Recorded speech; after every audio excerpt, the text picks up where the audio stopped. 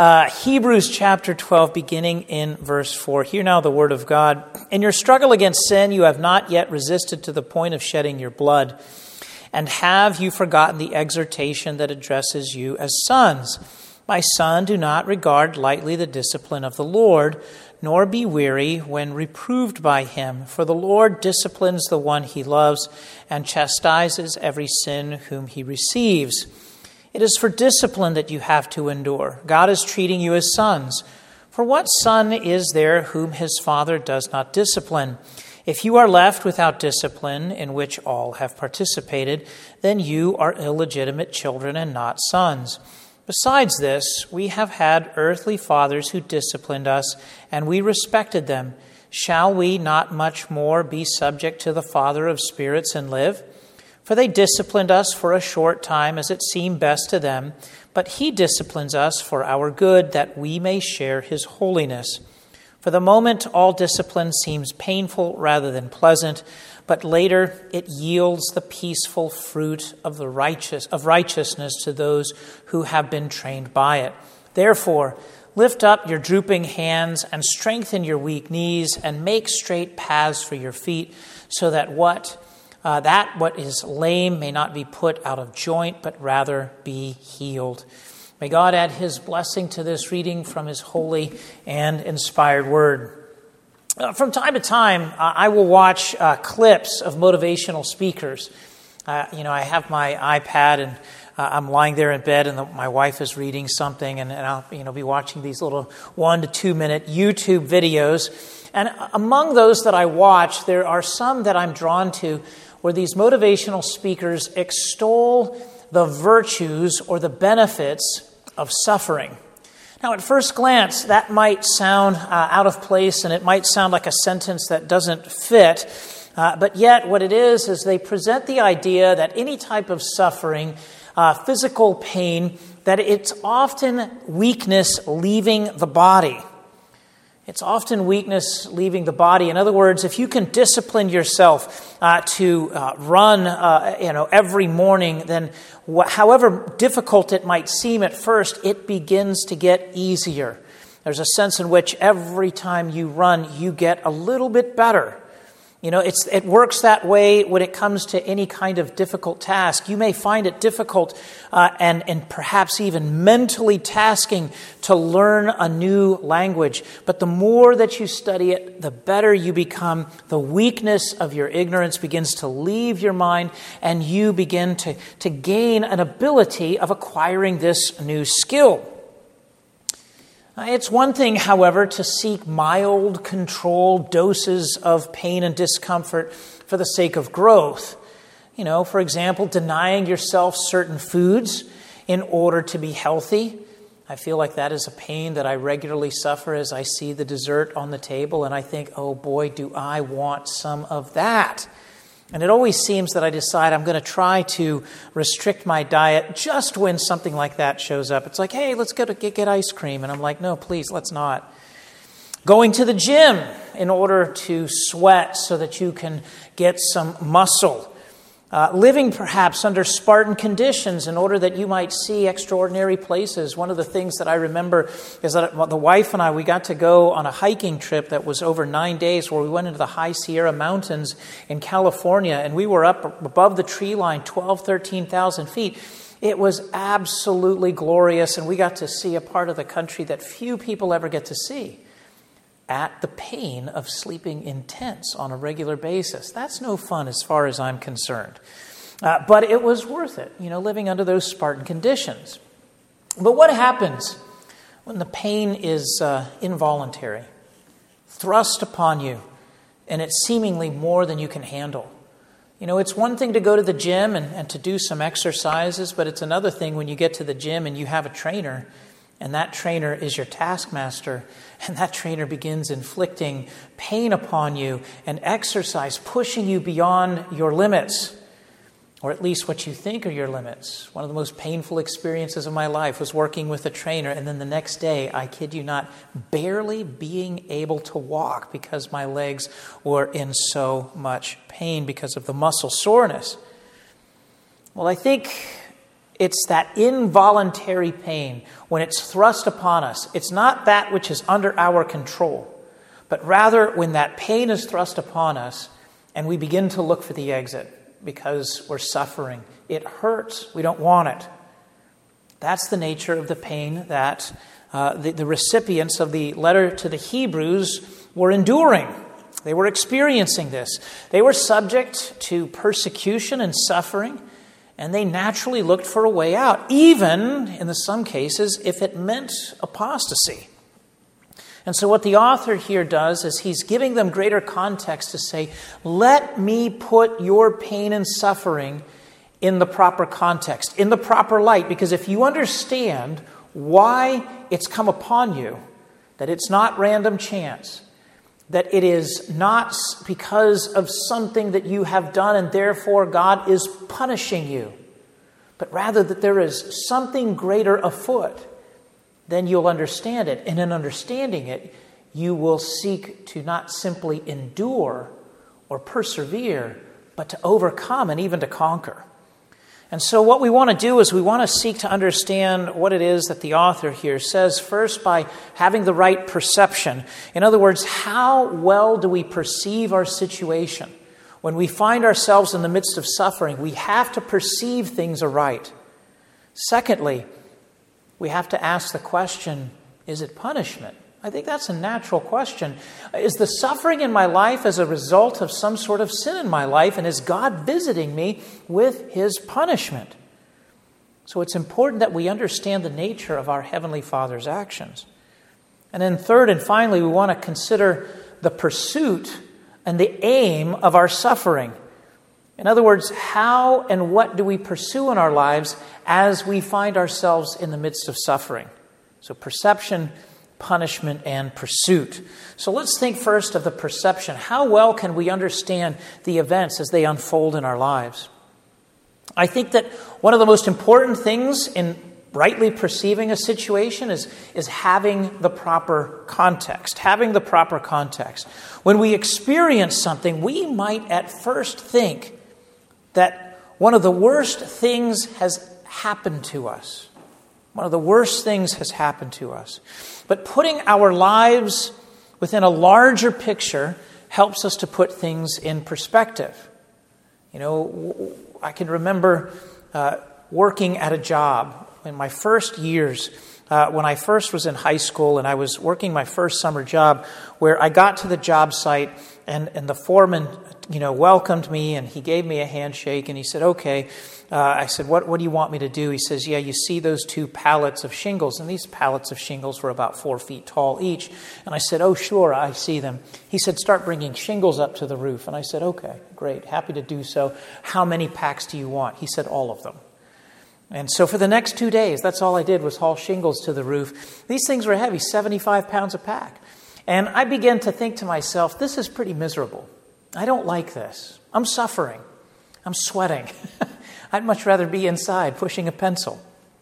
And I began to think about it a little bit more to the point where I realized, well, maybe it's not so bad because I have a job. There are many people in this world that don't have jobs that would really, really just chomp at the bit to get at the opportunity just to have a job, as difficult as this one might be. Moreover, the more I began to think about it, it's like, well, at the end of the summer, I get to go back to school. There's some people for whom this is their regular job all the time. Context. By putting our situation within a broader context, it helps us to perceive the situation in the proper light. And so this is what the author's doing here. The recipients of his letter were undoubtedly suffering, and he's acknowledged as such. In Hebrews 10:34, he says, "For you had compassion for those who were in prison, and you joyfully accepted the plundering of your property, since you knew that you yourselves had a better possession and an abiding one." The authorities came in, and they took away their property. They were persecuting them for the sake of the gospel. Moreover, there were Christians who were put in prison, and as a result of either being imprisoned or perhaps simply because they were associated with those who were imprisoned, people were losing their possessions. And by their possessions, this could mean their homes. This could mean their livelihoods. This could mean their clothing. And in the ancient world, where possessions were typically few and far between, to lose the very few possessions that you owned could potentially mean the difference between life and death. Now, I don't want to minimize their suffering, especially from a perch upon which I stand. In other words, I have all of my possessions. I have not lost any of them. Nevertheless, what the author does is he tries to paint the larger context of their lives to put their suffering in perspective. And he says, yeah, you've lost your possessions, but he says in verse 4, in your struggle against sin, you have not yet resisted to the point of shedding your blood. Now, he's not ignorant of their sufferings, but yet he's simply putting it in the larger perspective. You know, a colleague of mine about a year and a half ago had basically his house burned down on the inside. The house was completely ruined on the inside. Blessedly, the external portions of the house were preserved, so they didn't have to tear down the house, but they had to relocate and they had to completely redo the interior of the house. But he, by the grace of God, was able to put it in the right perspective. He said, yes, it's inconvenient to more or less lose the majority of our possessions and to start over completely from scratch, but we're grateful that we have our health and our lives. Nobody was injured in this fire. He was able to see things in the larger perspective. You know, so here the author is reminding his recipients, you still have your lives. You still have your health. And in contrast with the lives of the saints in chapter 11, where he notes in chapter 11, verse 37, speaking of some of the Old Testament saints, they were stoned, they were sawn in two, they were killed with the sword. Now, he's not trying to belittle the suffering that they were enduring, but rather simply giving them a greater perspective, bigger context to say, you can press on. This isn't too much for you. God has you in his hand. So in their struggles with the persecution, and even as they waged war against their own sin, he's reminding them, your lives are intact. You have not resisted to the point of shedding blood. You have not resisted to the point of shedding blood. I think what the author is simply reminding them is a truth that Jesus has told us in the Gospels in Mark chapter 8, verse 34. If anyone would come after me, let him deny himself and take up his cross and follow me. You know, when I had the privilege a number of years ago of leading a friend to Christ whom I had known through work, one of the things that I told him after he prayed to receive Christ is I said, I don't want you to misunderstand the nature of the Christian life. I don't want you to think that from this point forward, everything is going to be easy. I said, in fact, don't be surprised if things actually get more difficult. Such is the nature of the Christian life. We have to be willing to take up our crosses and to follow Christ. And this, I think, is what the author is placing before his recipients. He's saying, you haven't resisted to the point of shedding blood. He's not minimizing their suffering, but he's saying, press on. Go forward. And so I think that this is an important picture for context, because all too often, when we encounter the way of the cross, when we encounter suffering, when we encounter difficulties, apart from this context, we end up misunderstanding the nature of our suffering, which brings us to our second point. In other words, sometimes we think when we suffer, it's punishment. It's punishment. You know, when we encounter the trials, there are a number of different responses, or perhaps things that we go through in our minds. Maybe sometimes a likely first thought is, we've done something wrong, and maybe God is punishing us. And in fact, there are indeed a number of passages of Scripture to this end. In the 13th chapter of Romans, verse 4, Paul says about the powers of the magistrate that God hasn't given to the magistrate. He's God's servant for your good. But if you do wrong, be afraid, for he does not bear the sword in vain. For he is the servant of God, an avenger who carries out God's wrath on the wrongdoer. So we're familiar with these passages and we think, well, maybe God is punishing me for something. 1 Peter 2:13 and 14, be subject for the Lord's sake to every human institution, whether it be to the emperor supreme or to governors, as sent by him to punish those who do evil and to praise those who do good. So we might ask ourselves the question, have I done something wrong? Have I done something to deserve some sort of punishment? Now, in this particular case, it's from the authorities. This is not to say, as we all know too well, that the authorities always punish with equity and fairness. But what if we come to the conclusion that, no, I haven't done anything wrong as best as I can tell? This isn't to say that, I'm sinless, that I have done no wrong whatsoever, but rather, in the nature of the Christian life, there's no outstanding open rebellion as far as we can tell. And then if we do sin, we make amends right away so that there's nothing obvious in that sense. Well, I know sometimes some people have gone to a second erroneous thought. If they say, well, maybe it's not God's punishment. Is it possibly God's curse? And in fact, there have been those with whom I have encountered who've been in the ministry of the gospel, who have said, God may visit his curse, even upon believers. And I've always rejected that idea, utterly, because of what the Scriptures themselves teach us about the nature of God's curse. When Paul talks about the curse of God, he says in Galatians 3:13, Christ redeemed us from the curse of the law by becoming a curse for us. For it is written, cursed is everyone who is hanged on a tree, so that in Christ Jesus the blessing of Abraham might come to the Gentiles, so that we might receive the promised Spirit through faith. For those who are in Christ Jesus, who believe in him, who are united to him, there is no curse.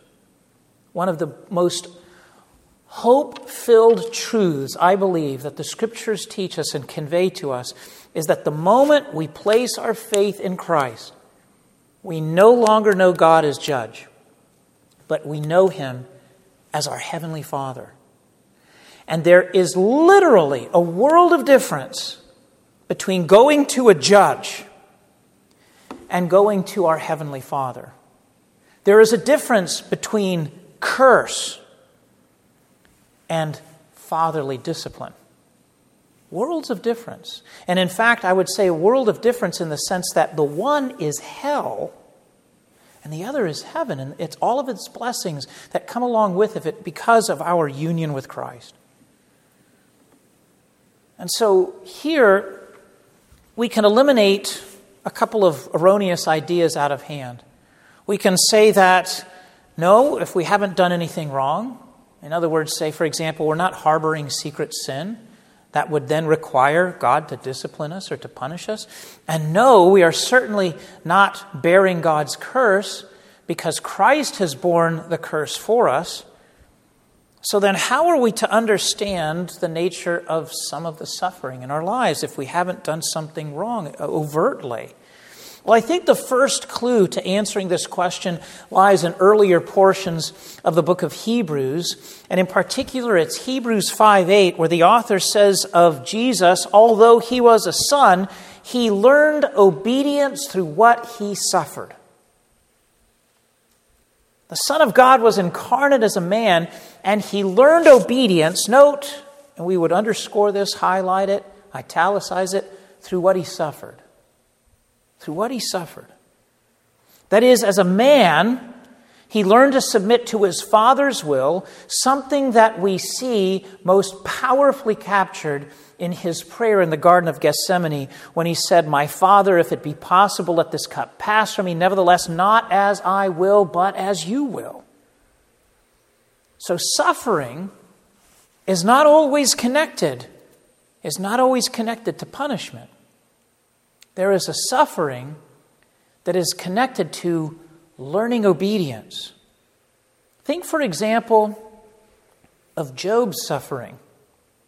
You know, that is one of the more fascinating narratives, one of the most fascinating histories in the Old Testament, because not only do we see the pain and the suffering in Job's situation, but the Scriptures and the Holy Spirit pulls back the veil so that we can also see what occurs in the heavens as to why this situation unfolds in Job's life.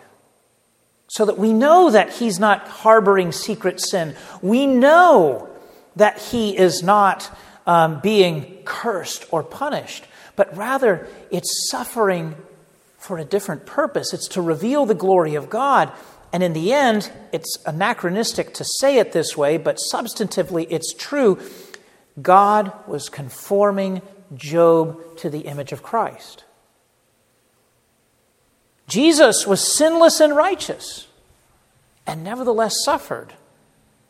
We know, of course, that he suffered to bear our sins, but as we read in Hebrews 5:8, that he learned obedience through what he suffered.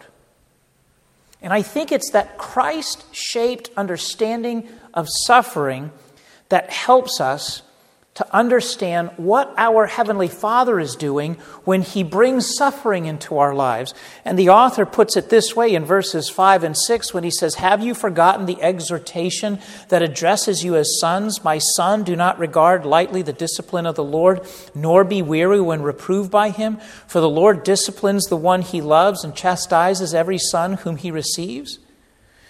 Now here the author quotes Proverbs chapter 3, verses 11 and 12.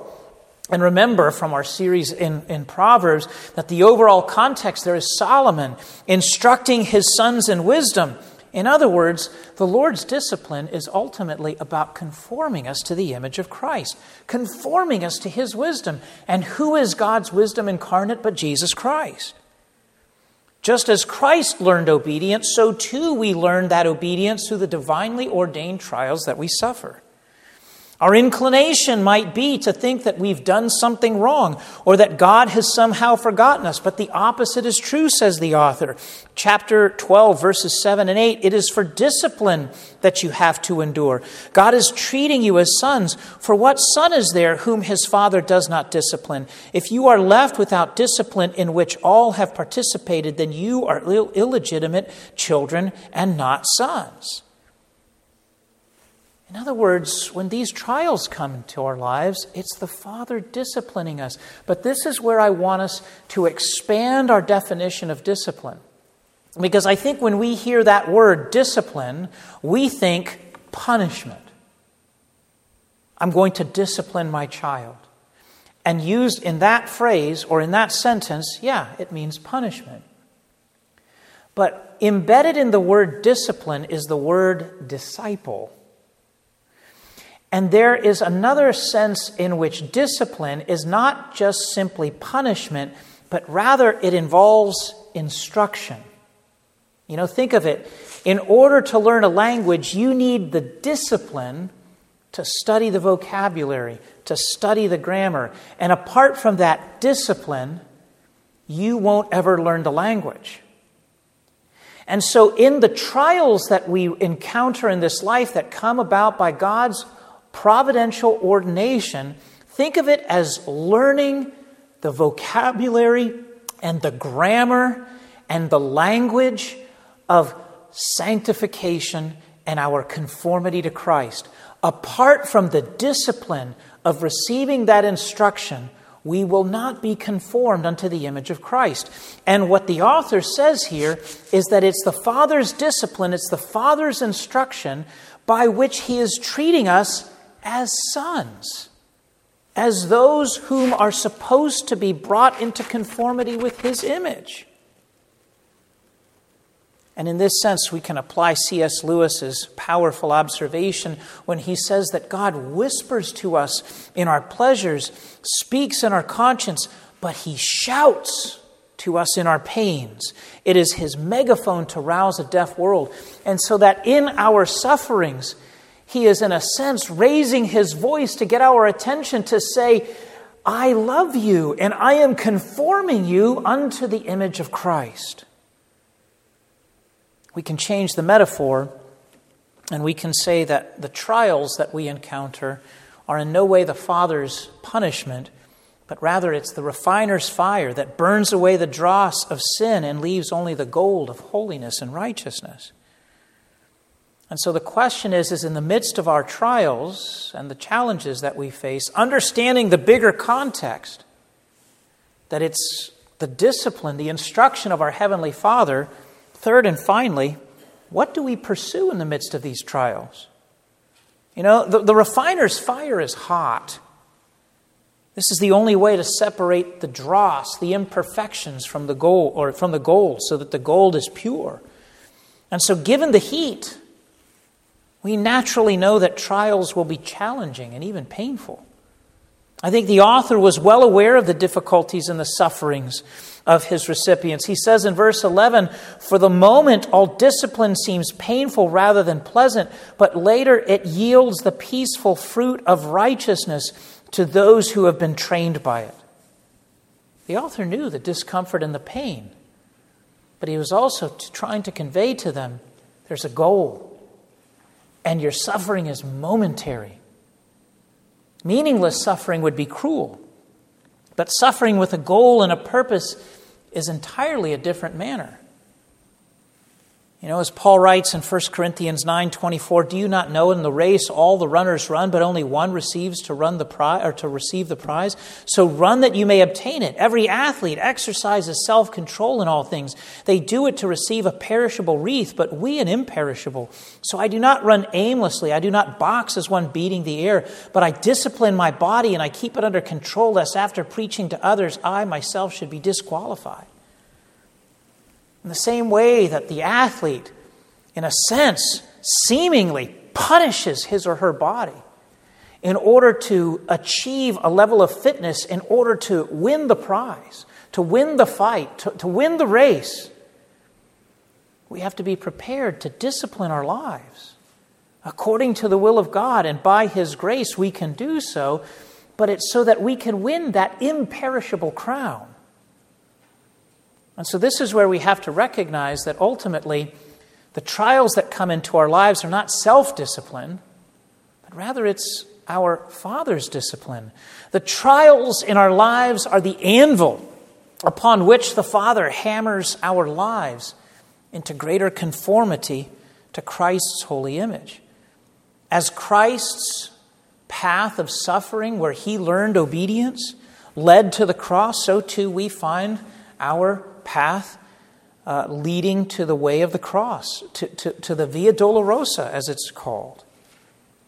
So then the question is, if that is the goal, if it's greater conformity to Christ, then how are we going to pursue the goal? Are we going to look haggard? Are we going to run doing the survivor's shuffle? Maybe you've seen somebody doing that. Maybe you've done the survivor's shuffle. I know I have. Go on a low-carb diet and then try to go run. You're going to do the survivor shuffle. I had like zero energy, and I thought, this is painful. Are we going to hang our heads low? And I can remember there was a point in my life when I was in college, and at the time I was going to school full-time and working full-time, so I was sitting there at the job, and I was working security, so I was at the door letting employees in, and one of the cleaning people walked by, and she saw me. And I don't remember specifically why it was that I was depressed, but she could tell I was depressed. She could tell I was depressed. And I kind of had my head hanging low. And she said to me, and this was a woman who was not, she was of low means, to put it politely. So in other words, she had far less in her life that she could count as perhaps blessings in comparison to my life, which by comparison was much easier. She was an older woman working a very low-paying job. I was a young man in college, probably making more money than she was, and yet I was depressed. And she said to me, I don't know what's got you down, but I know the Lord is good, and you don't have any reason to hang your head low. No matter what's going on, keep your chin up. And I thought, she's right. She's right. Are we going to hang our heads low when we encounter difficulties? Are we going to do the survivor shuffle? Are we going to look haggard? What does the author say? Verses 12 and 13. Therefore lift your drooping hands and strengthen your weak knees. And make straight paths for your feet so that what is lame may not be put out of joint, but rather healed. He's saying, stand up straight. Stick up your chin. Hold your head up high. You're a son of God. And God may be disciplining you, but that's no reason to be depressed or to lack peace, but rather it's a reason to fill your heart with joy. Or in Paul's words in 2 Corinthians 4:16 and following, we do not lose heart. Though our outer man is wasting away, our inner man is being renewed day by day. For this light momentary affliction is preparing us for an eternal weight of glory beyond all comparison, as we look not to the things that are seen, but to the things that are unseen. For the things that are seen are transient, but the things that are unseen are eternal. We could say, lift up your chin, lift up your eyes to the heavens where Christ is seated, and draw your strength and your perseverance from Him. Pick up your arms, straighten out your knees, walk proud, walk tall. So, beloved, when we look at our lives, we always have to look at them through the lens of our Heavenly Father's love in Christ. Abstracted, apart from that context, our trials may seem like a butcher's knife. Our trials may seem like a forest fire.